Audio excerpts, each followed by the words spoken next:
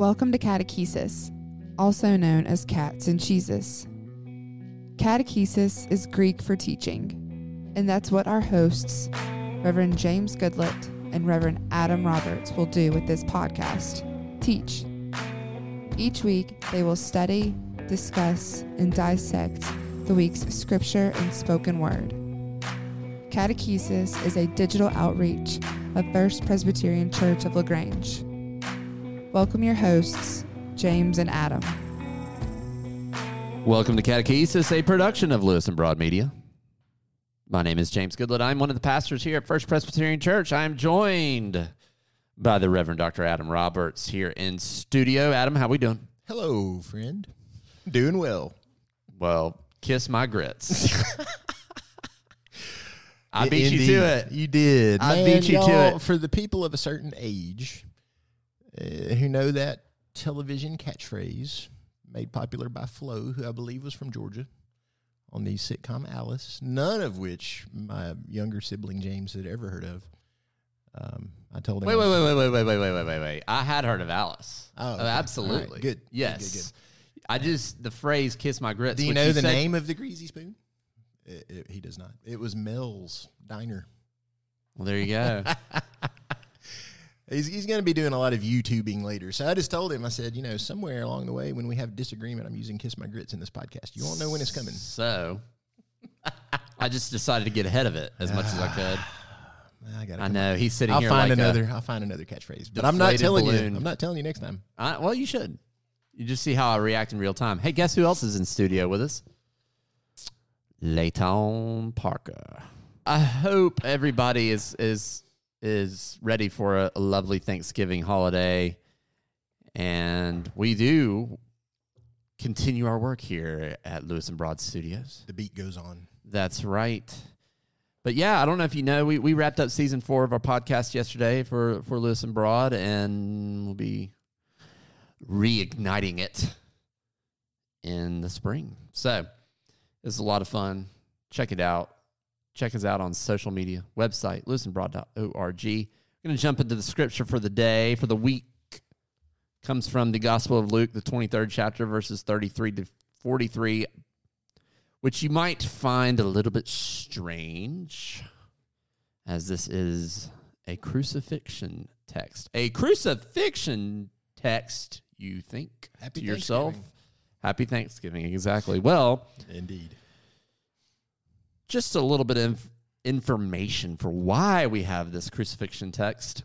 You may or may not be aware that there is such a thing called the liturgical calendar, the worshiping year. It begins with Advent, which is typically the last Sunday-ish of November, and goes all the way through this upcoming Sunday, which is called, some have called it Christ the King Sunday, some call it Reign of Christ. Either way, it is a Sunday, a feast that was established and initiated in 1925 by Pope Pius.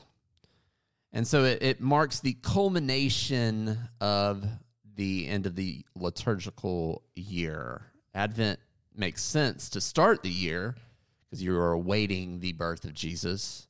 But we wrap it all up by acknowledging as our King of Kings and Lord of Lords, Jesus the Christ. So the folks who put together the lectionary, i.e. the list of scriptures for each given week, they go a little kingly crucifixion-esque with this particular scripture. With that context, it makes so much sense, and I think perfect lead-in to, so good job, lectionary lizard Illuminati people, wherever you are.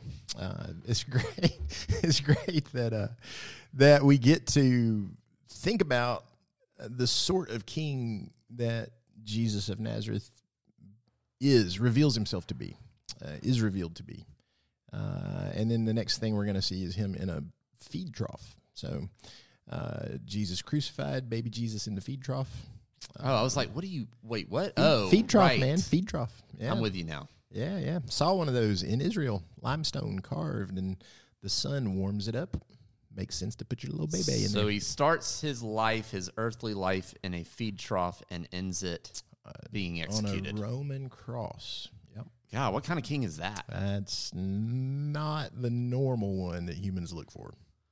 It's certainly not the kind that we see advertised in election cycles, or the kind of king or queen that our powerful elites esteem themselves to be when they announce that they are running for office. It is not the exercise of power in any kind of way that humans would understand or want to be attracted to. Yeah. So let's talk a little bit about that. Yeah, let's do indeed. I just think that last statement I made, I heard that. I was like, well, he's qualifying a little bit. Of course, we know and we want that incredible attraction that happens to Jesus' life and death and resurrection. But by purely human standards of leadership, if we're being honest, it would be very easy to see Jesus' story as a failure in human terms.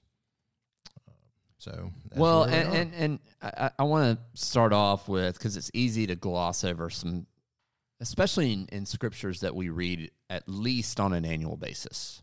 You know, this is typically kind of it's a Good Friday text.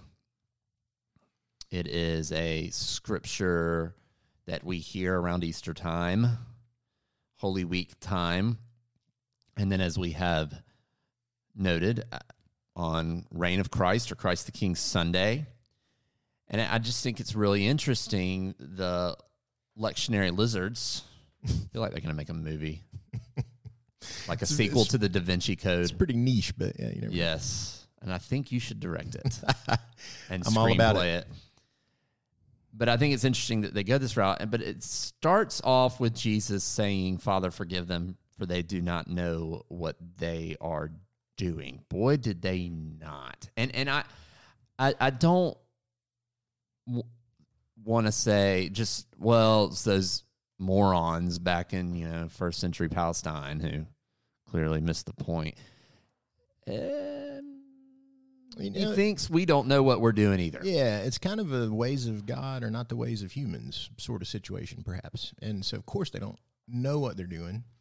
I think a case could be made they should know they're doing something pretty cruel, but it was standard operating procedure for the Romans to execute certain classes of people in this way at that time. Yeah, but and there's only one person though that really seems to know what's going on here. Outside of Jesus, in this story, there is one person who seems to know this ain't right. And it's one of those criminals. That is super powerful in this passage. So let's talk a little bit about, set the scene. We'll get to the criminals. You have them crucifying Jesus. He has somebody on his right, somebody on his left. Jesus forgives them or asks for their forgiveness.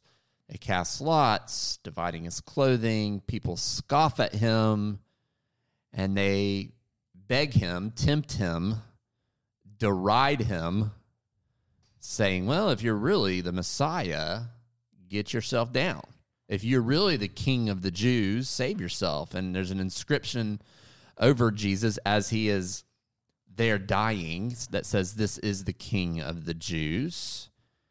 And then we get to these criminals. One's begging for Jesus to do what, Adam?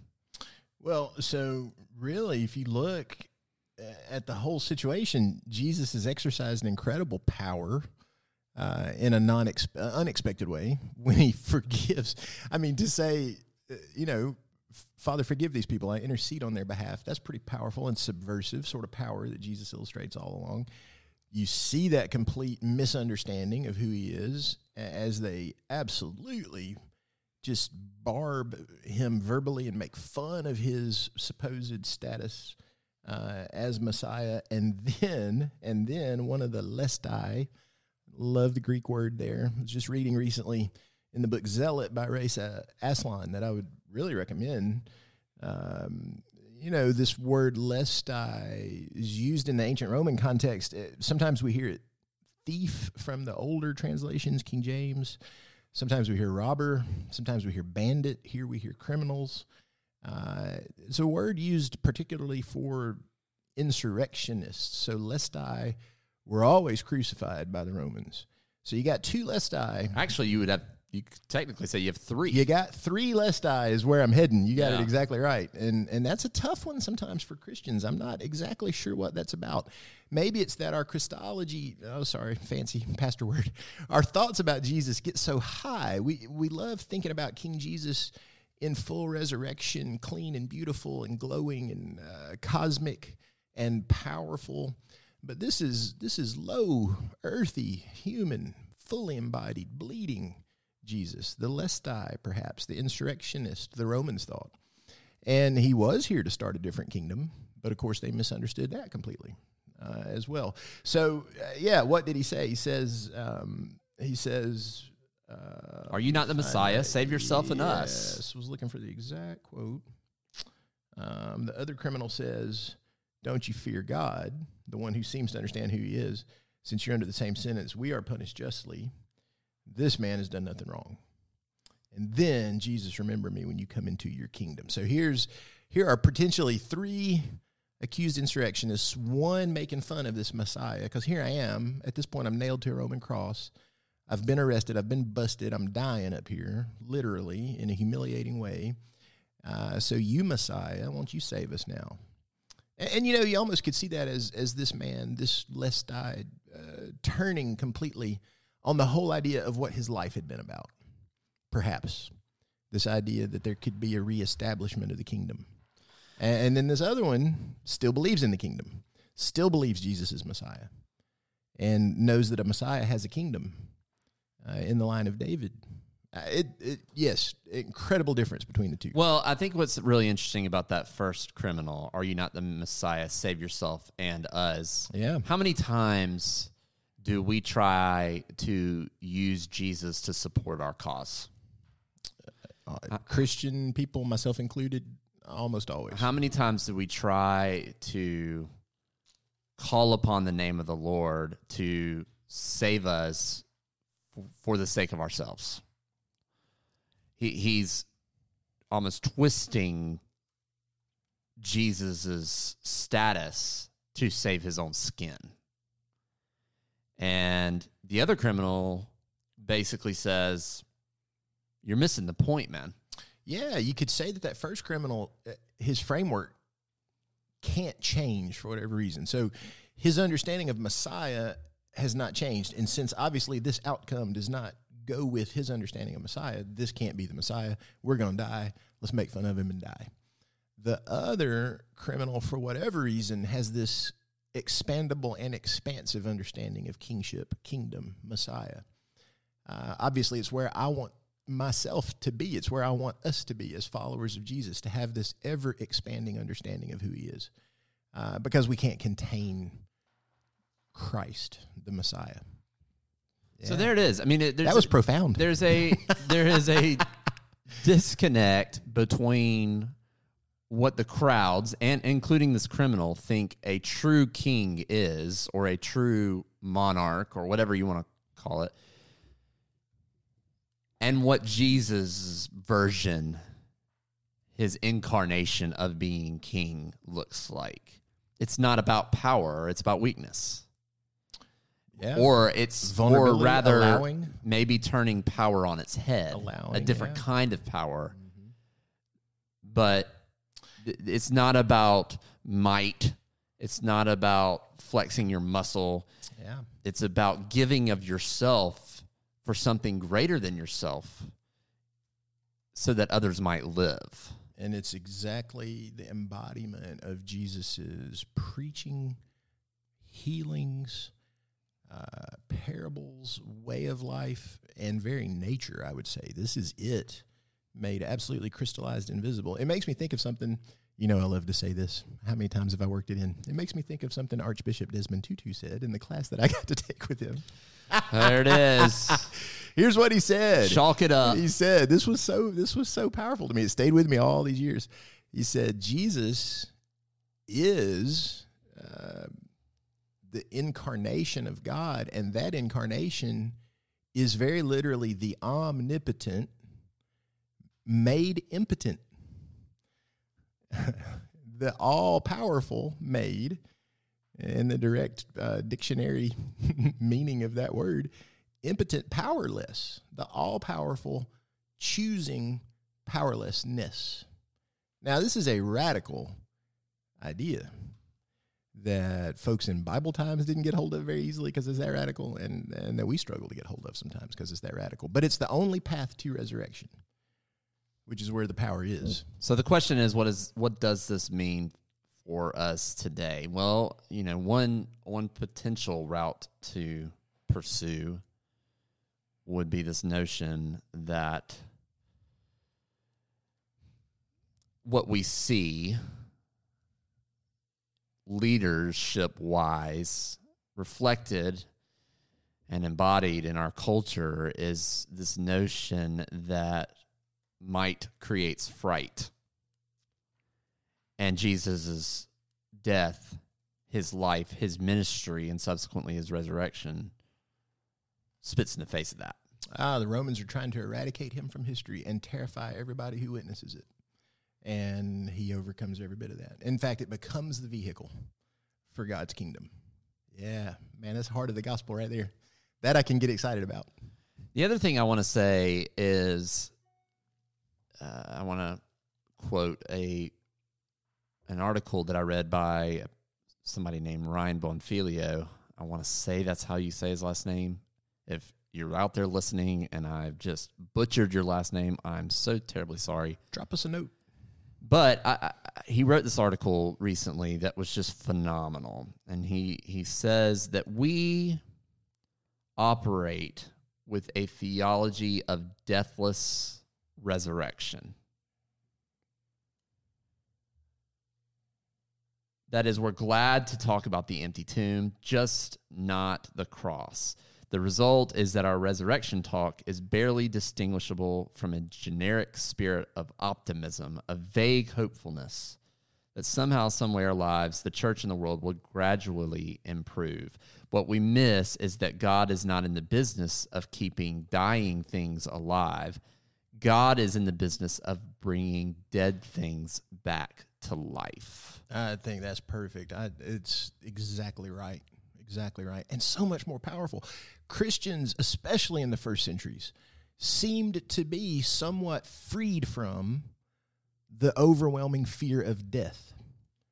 Now, imagine the radical things that people can accomplish when they aren't afraid anymore.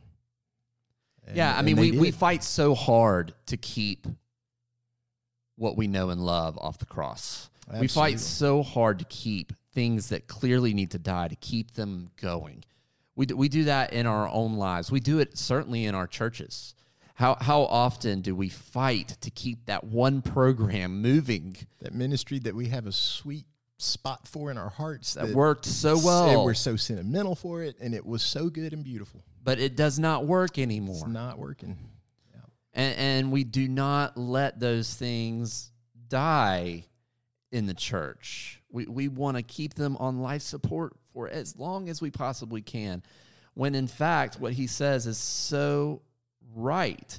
God is in the business of bringing dead things back to life. In order to get there, you have to let things die. And what I love about that is when it comes to Jesus' own resurrection, he died, but when he came back to life, they didn't recognize him. It was like ministry or his life, his mission took on a completely different form. Yeah, and then the essence is still there somehow. And so in certain moments, the breaking of bread and the Emmaus walk, their eyes are open. The saying of a name, and they recognize it. It's so beautiful. It's y'all people, my people listening. This is so exciting. This is the heart of what it's all about. That's right. So maybe to acknowledge Christ as King or Christ as reign is to acknowledge that things sometimes just have to die, including all us. Things, most especially including us. Unless a seed falls into the ground and dies, Jesus said, it cannot bring forth fruit. Yeah. Sometimes we just got to let that happen, but to have hope and faith and trust that God can resurrect those things. Which can make us fearless. Yeah. I think there's something there about what a kingdom looks like,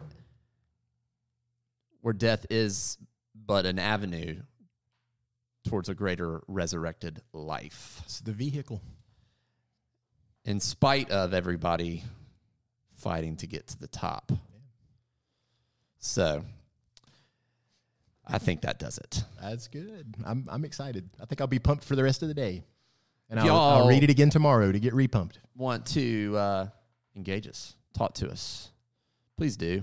Social media at Lewis and Broad on Instagram and Facebook, and lewisandbroad.org. I think Adam has one thing he has left to say, and that is, kiss my grits, bro. That's the button. have a fantastic holiday couple weeks. Remember who and whose you are, and we'll talk to you next time. Thanks for joining us this week at Catechesis. Follow along on our social media and our websites at fpclagrange.org and lewisandbroad.org. Until next week.